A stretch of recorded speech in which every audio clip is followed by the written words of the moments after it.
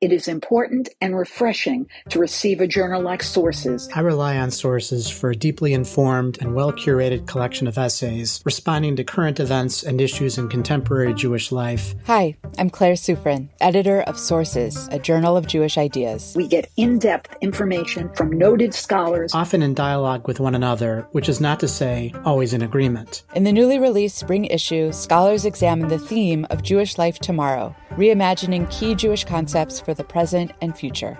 Read, reflect, and subscribe to the award-winning journal at sourcesjournal.org.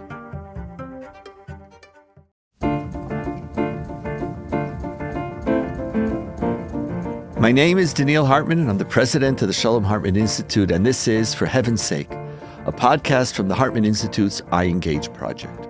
Our theme for today is Ben-Gvir, Apocalypse Now, ? In each edition of For Heaven's Sake, Yossi Klein Halevi, Senior Research Fellow at the Institute here in Jerusalem, and myself discuss a current issue central to Israel and the Jewish world. And then Ilana Steinhain, Director of the Hartman Faculty in North America, explores with us how classical Jewish sources can enrich our understanding of the issue. Ilana, unfortunately, has lost her voice. She won't be able to join us today. So Yossi, it's just you and I. And let's begin. I think we'll figure it out. I don't know, actually. I think on this one, I really wanted Ilana here. I have to tell you, because like you and I, she corrects us in ways. Does. There's a She voice really of, anyway, we'll have to make do. Now, what's the subject? Though we've already been through 4 elections in the past 3 years, this coming round in November 1st feels for all of us profoundly different. For many Israelis and for many of Israel's friends abroad, there's a growing fear that the return to power of former Prime Minister Netanyahu could lead to the ruin of something very, very profound. It could be Israel's democracy, it could be its legal system, it could be its moral code. There's something, there's a lot of fear about that moment. Now, some of it might be unjustified, but the cause for this fear is because this time Netanyahu, Yossi, you and I believe that this is the essential core of this fear, is that Netanyahu will potentially be completely dependent on the far right to form a government, something which, by the way, Netanyahu never wanted to do or be. He never did that in the past. And even if he could form a far-right government, he chose people from the center when he went with Blue and White and Gantz and rejected a stable far-right coalition together with then right-wing we forget this. We forget it's like this. Ancient history, right. 2 years ago.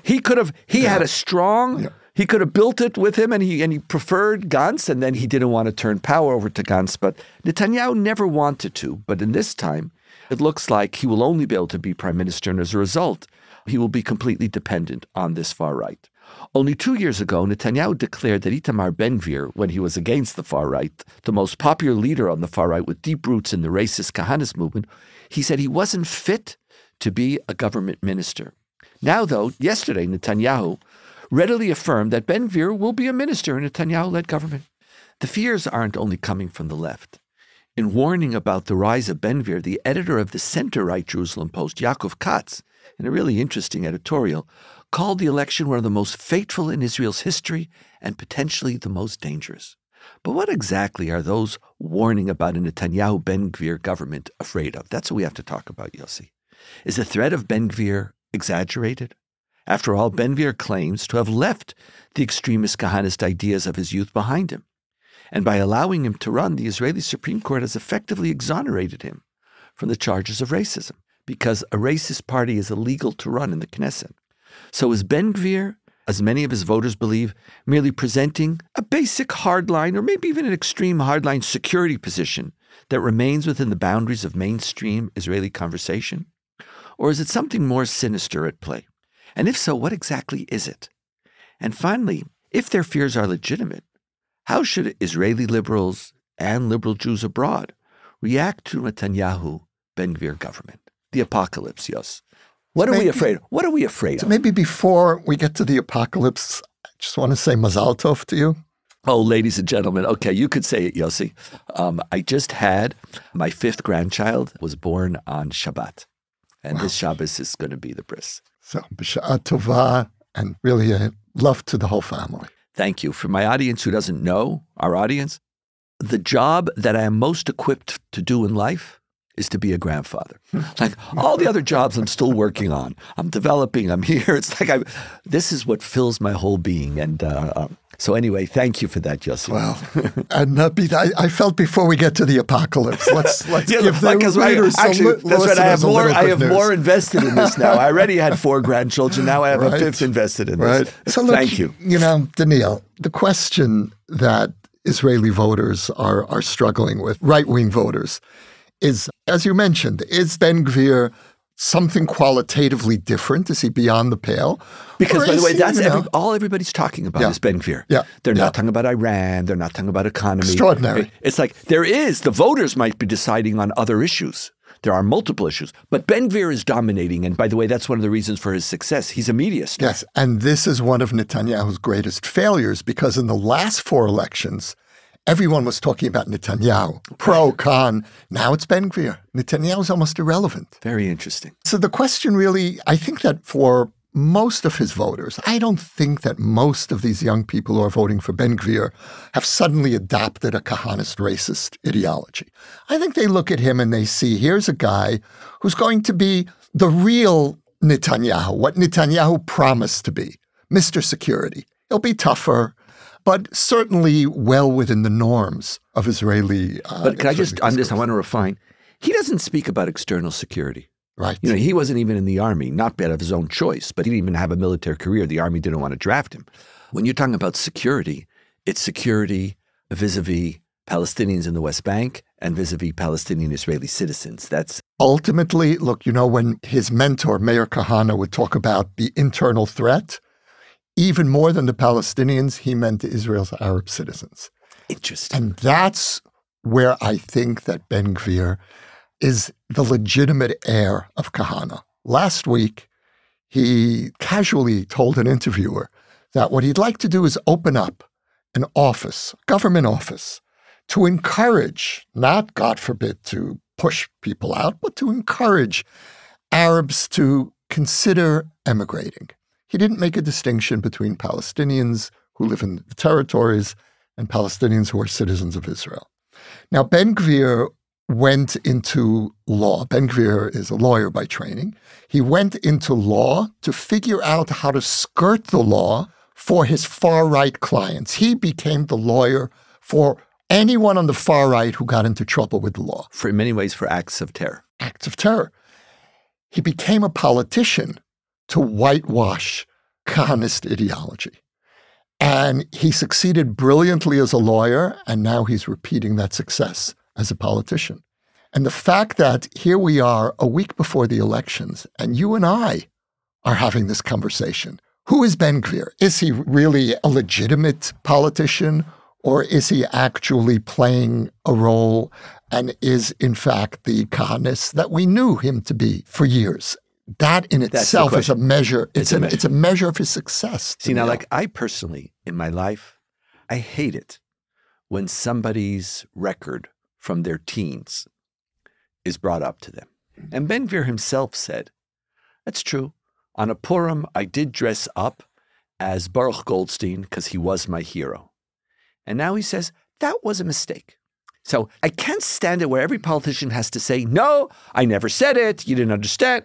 Why can't I be stupid? I was stupid as a teenager. Why can't someone else be stupid? So in theory, the notion that who you were and what you said is who you will always be, I hate that notion. And it's a fundamentally un-Jewish notion. Agreed. Agreed. But here, let's go to your point, because this is what I want to, because you just presented a critical fact that needs to be unpacked. And you said he's setting up a ministry for the voluntary immigration. Or an office. An office for Palestinians, for Palestinian immigration. Kahane spoke about forced expulsion, which made him illegal. What's interesting, but now, Daniel, why is this? I know what's wrong with this, but since you raised it, what do you see as wrong with this office? Okay, 2 points before I answer your question. Quick points. Number one, Kahane began his political career in 1973 running for the Knesset. And I was there. I was a volunteer on his first political campaign. See, by the way, we've forgiven you. Yes. Yeah, and I'll come to that in a moment. There are some who haven't. But I'm bringing that up because one of his key platforms in 1973 was voluntary emigration for Arab Israelis. Ben-Gvir is taking a page out of early Kahana. So it's actually there. Yeah. It's there. The second point, when you talk about Ben-Gvir disassociating himself from Baruch Goldstein, I'm with you. Fine, we shouldn't be penalizing him for something he did as a teenager. But until a couple of years ago, he had a big picture of Baruch Goldstein hanging in his living room. And he took it down only because there was media attention to the photograph and he was losing support in the public. It's when the first time that Netanyahu was forcing Bennett to run with Ben-Gvir in order for him to be able to do that is when he took down the poster. 2 years ago. But let's go. Yeah, I'm sorry, Yossi. No. So your question, if I understand, you're asking, what is it about setting up an office to encourage voluntary immigration is so problematic? What Ben-Gvir is ultimately trying to plant in the minds of Israeli Jews is that they're the real citizens. His poster, his slogan is Mi Baalei Habayit. Who are the real homeowners in this country? And what is he saying to the Jews? You're the real citizens. The Arabs are here by our largesse. So then essentially the Supreme Court got it wrong, because at the core of this notion is a fundamental distinction. Since it's between Israeli, Jew, and Palestinian, it's a racial distinction between those. When you say voluntary immigration, it's for whom? It's not for lawbreakers. It's not for someone. It's by virtue of your national identity that by definition, you're not a part. That means at the core of you're a flawed citizen. You're a foreigner. You're a foreigner, exactly. That the only indigenous population here are the Jews. In the Jewish state, everybody else might be a tolerated. You're here on sufferance. Absolutely. And then Supreme Court got wrong. Look, there is no lawyer in the state of Israel that understands how the Supreme Court works more than Ben-Gvir.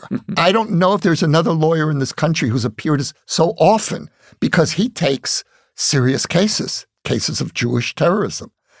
What Ben-Gvir understood about the Supreme Court is that they don't want to ban parties. They're not looking for the opposite. And so as long as he dances. Exactly. You're careful with the language. Ben-Gvir is careful. So let's be clear, because one of the things that bothers me, or that I think is very flawed in the criticism both of Netanyahu and Ben-Gvir, and you and I have been very clear about it, is that we're not precise. Mm-hmm. We call them anti-democratic, and then they say, yes, we are democratic. We call them racist, and we say we're never racist, etc. If you want to argue, and we do believe that this is a dangerous move, which has nothing to do with right or left, and it has nothing to do with Iran, it has nothing to do with the defensible borders of Israel, and it even has nothing to do with whether I believe the land of Israel is holy or not. There is a fundamental move and shift away from a core moral principle of Israel. In fact, this so-called innocuous office is not an innocuous idea at all. And what makes it even more insidious is that it creates a distinction between Jews and non-Jews in Israel without people even being aware of it. Oh, what's wrong? Yeah. What's wrong? Don't you want Israel to be a Jew? Of course, because in Israel, we want Israel to be a Jewish state. Don't you want a Jewish majority? Of course I want a Jewish majority. But it is already a Jewish state, and we have a Jewish majority. And if we're continuing to do this, we are basically mainstreaming into the core consciousness of Israel that there are the citizens, the indigenous, those who belong, those who this is theirs, and those who are basically perennial refugees who are allowed. You know, it's like in the Jewish tradition, we have this idea of the stranger, the ger. You might be nice to the stranger, but the stranger is what? Still a stranger at the end of the day. Yeah. Okay, so this, I think, is one serious issue that we have to put on the table, and this is what we're frightened of. I want to put a different one, Yossi. And for me, it's very important because I think a lot of the racist attacks against Ben-Gvir have nothing to base themselves on, and we overstate it, and we're not talking about what the problem is. For me, one of the biggest problems with Ben-Gvir is the name of his party and what it represents. His party is called Otzma Yehudit. Yeah. And Otzma Yehudit, it's not Jewish power. Otzma is not power. Power is koach. Otzma is might. Jewish might. It's so visceral. It's much more, it's a much more grand Jewish might. And I could understand the need for a Jewish Defense League. Again, don't get me wrong, I'm not joining the Kahana party. But I remember there was a time when you joined, and with your background as the second generation, or actually the way you grew up, you were almost a first generation vicarious. You didn't grow up as second generation. You were living in my father tried to raise me as a vicarious survivor. No, so it's like that under that intensity, when Jews were frightened, I think the Haganah, that's what Haganah was. We have a Jewish Defense League. Like, we need to defend the Jewish people when no one was defending us. But what does a party of Jewish might mean at a moment when Israel is one of the most powerful countries in the world, when all of our enemies are almost inconsequential with the exception of Iran, when nobody poses an existential threat? We won the war. We won. We are dominating, controlling in Judea and Samaria. So there are intifad, there are attacks from time to time, but none of it is existential. Under Lapid, we now have again targeted assassination. We're doing anything we want in the middle of Kasbah of Shechem. Like, this is where we are. Israel, our victory is beyond any of the great, most wild fantasies of the Jewish people. The idolization of Jewish might at this moment is about, I believe, creating a discourse of power completely immune from any of its moral correctives. That's what it means. When you say, I want Jewish power, as distinct from what? What do we have now? Oh, now you have Jewish power, but you have Supreme Courts. It's somehow being controlled. It's somehow being mitigated. When the rabbis say, Ezu HaGibor, HaKovesh et Yitzro, who is the mighty? The person who controls their impulses, who is wealthy, who is happy with their lot. The rabbis who are trying to moderate this sense of, I want more, this gashmiut, this physicality of defining a meaningful life. At this moment, to say, I need Jewish power, is about the exercise of control and power devoid of any correctives.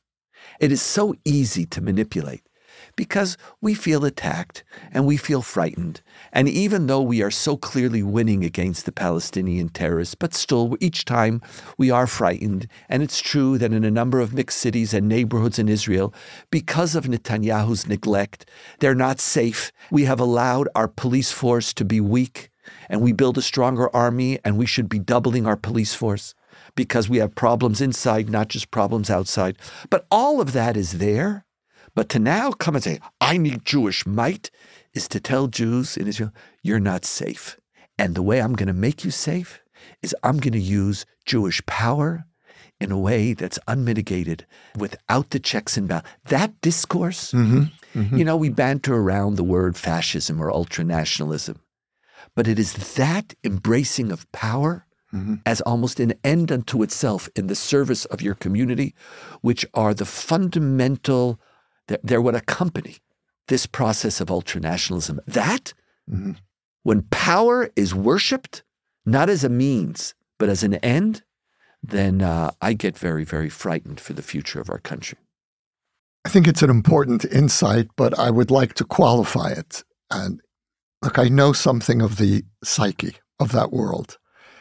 And the relationship to power comes from deep insecurity. There can never be enough power because there is a void in your core. And the void is existential dread. Remember how you used to make fun of me for using the word existential, at every one of our I Engage sessions? That's a legacy from my childhood. Now, it's true that an Israeli follower of Kahana has a different mentality, a different worldview than those of us who followed Kahana in Brooklyn of the 1960s and 70s. But what we have in common is this deep fear that whatever power we've secured is temporary. And the truth is that if you look at the history of the state of Israel, from the beginning, there's this tension between vulnerability and power. There's something schizophrenic that's built in to the Israeli experience. 1945, we're at the lowest point in our history. 1948, the founding of the state, suddenly we're at the peak. May 1967, we're about to be destroyed again. June 1967, we're the masters of the Middle East. Go from June 1967 to October 1973. Suddenly, we're about to be destroyed again. From October 1973, go 3 years later to the Entebbe rescue. Yeah. Our story is schizophrenic. You can even leave the Holocaust out of it for a moment. But of course, the Holocaust is hovering over this. And so what the Kahanist mindset in Israel has in common with the mindset that I grew up in and my friends in Brooklyn grew up with is we don't trust Jewish power. You know, it's almost, your framing of this is, it's almost as if this is a diasporic consciousness. Absolutely. And when you bring that diasporic consciousness into power, when you have the power, it's very dangerous. It becomes very dangerous. So here it is. Like you and I could probably go on, but then we'd be depressing our audience, but I'd be depressing myself too much.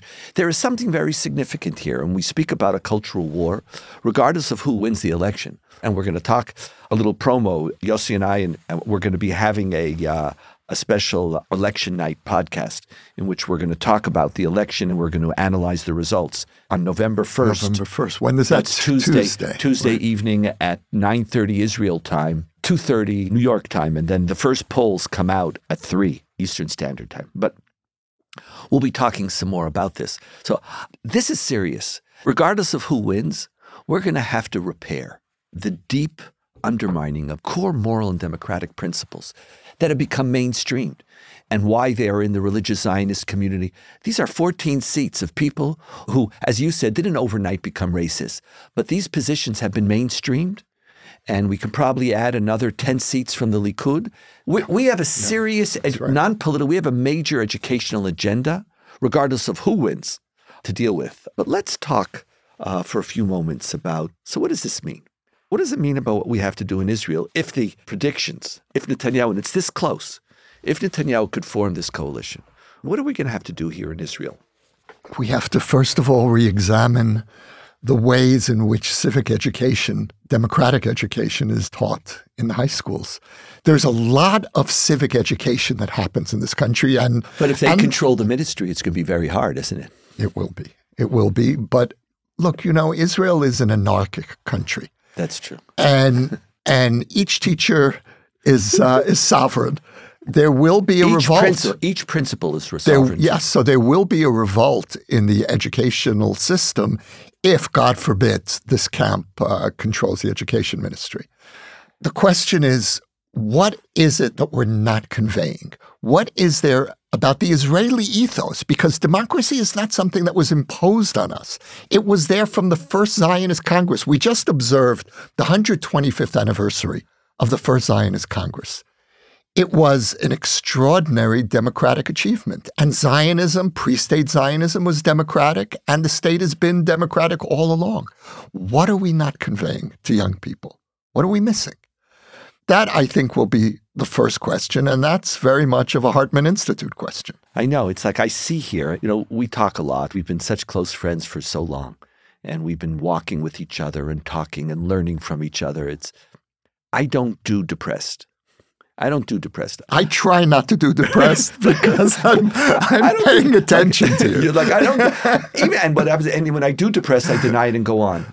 And I do believe that we're going to have to elevate on a completely different level our fight for the marketplace of Israeli society. And one of the things that's happened, which is so beautiful, and I think in many ways Menachem Begin started it, is this country, as you say, is much less centralized. It's not all run by the government, not only the NGOs, the private sector. We are a private sector country. Yeah. And again, I'm not saying anything about Trump or not Trump because that's not my problem for today. But America didn't fall apart when Trump was elected. And people fought. Mm-hmm. And people, whether on issues that they cared about, not everything came out of Washington. It just didn't. And I think part of what we're going to have to do is we're going to have to lay claim, be far more active, far more clear about what we want to do. And we're going to have to look at dramatically upgraded educational, cultural, and public initiatives. Because just take these 2 points. We're going to have a different conversation about Jewish power here in Israel. And we're going to have a serious conversation about who's indigenous.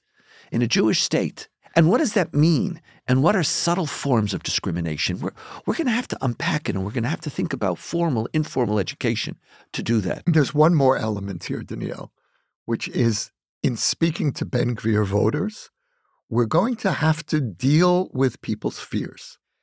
Not legitimize or empower all their fears, but we have to acknowledge that and try to understand what is it that young people in this country are actually afraid of. And they're afraid of losing their country. And we're going to have to be far more sophisticated in our language. Like you just came out with this Times of Israel article, which was beautiful. So much of the critiques are just, we're using the wrong words. We're not nuanced enough. We're using attacks that the other side could defend too easily. If this is a cultural war, the arrogance of assuming that we know and that culture is with us and enlightenment is with us and we're going to win, we have to rewrite that. Let's shift for the last few minutes to talk about what do you think if this happens? And, maybe it won't happen and God willing it won't. But already now, it's posing a serious issue. Everybody's talking about it. If Ben Gvir will be a minister, the year of grace that we had and now the few months since Yair Lapid, the year of grace of Bennett, and the feeling Israel can again be a bipartisan issue, which certain benefits that we had, leaving certain progressives aside, things have been okay, but Ben Gvir's already changing the conversation. You see, he's a lightning rod. Yeah. And how do we respond? And what do you think needs to be a response, either for or on the part of Jews who live around the world, for whom a Ben Gvir policy is an anathema to them, not to their democratic principles, but also to their Jewish ones? Look, you and I are part of two conversations simultaneously, an Israeli conversation and a diaspora conversation. And what we were just speaking about was an internal Israeli conversation. Now we need to think of a wider Jewish conversation. I'll put it personally. I've really been struggling with what is my voice going to be? What am I going to have to say to American Jews? I'm going on a Hartman lecture tour in November. If Ben Gvir is a government minister, what am I going to say? And I'm struggling with developing two languages on Israel. There's one language with which to address those who would criminalize Israel, who would turn us into a Ben Gvir state and retroactively delegitimize all of Israeli existence. And that's one conversation. The other conversation is an internal Jewish self-reckoning. Who are we and who are we becoming? Is this why we waited 2,000 years to come home? Is this the end point of a 4,000-year story?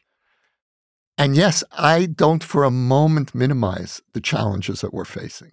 But what has to define us as an ancient people that always placed moral struggles at its core is carrying that tradition into these very difficult, wrenching dilemmas that we have. And that's how ultimately Jewish history is going to judge us. We're struggling with this together, and we're going to continue in the I Engage seminar about what we do. I really appreciate that you mentioned both issues, both types of conversations. I don't engage at all in the first conversation. I just don't. I'm not there. It's just not. My conversation is an internal Jewish one. In general, I find that I'm an Israeli in the sense that when somebody wants to, I defend myself, but I don't try to convince them. I'm not trying to convince that I'm not an illegitimate state. See, I've been part of this other conversation for years, for 40 years. For 40 years, and you're part of. I'm not part of it. I'm part of an internal Jewish conversation. And my greatest fear, and but a major part of my life's work and this institution's goal is to make sure that the Jewish people don't walk away from each other.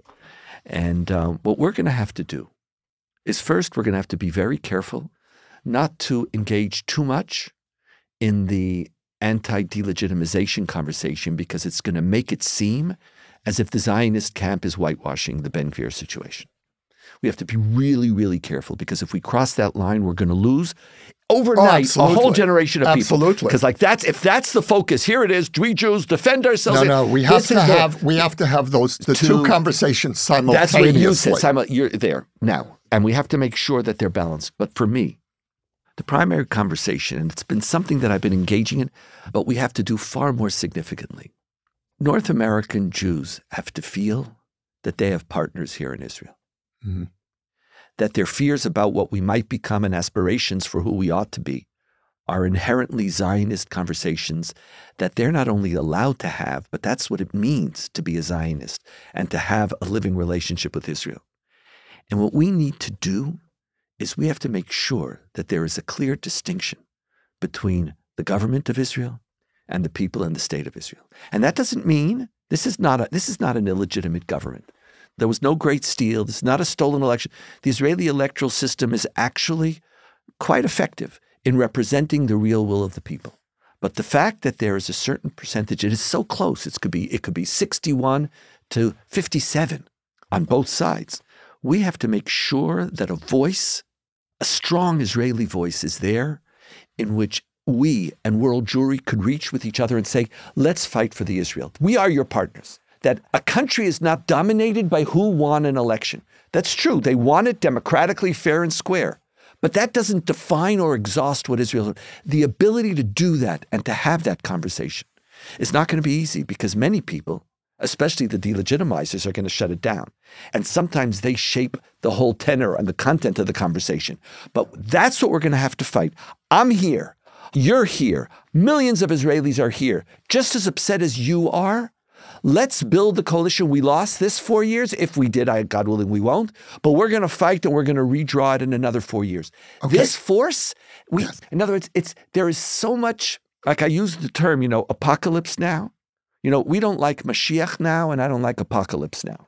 I don't believe that redemption is around the corner. We're going to have to fight, and we're going to have to be far more effective. Last word, Yossi, before we conclude. Listening to you now, you've helped me reframe an argument which in its original form is defensive and not that useful, certainly not useful in an internal Jewish conversation, which is don't judge Israel by Ben Gvir, just as you're not judging Sweden by a far-right party that's coming in, or Italy by the fact that a far-right prime minister has taken over. But if you take that argument and just shift it a little bit by saying, see, why is that? That's the argument we don't want to have. No, but you can take that same argument and merge it with your argument, right, which is nobody's talking about the end of Italy. Nobody's talking about the end of America, even if Trump, well, they are talking about it, but as you pointed out, America survived Trump. We are going to fight for Israel. We're not giving up Israel. This is a major blow, and there's no denying it. And that cannot be whitewashed. But look at what's happening around the world.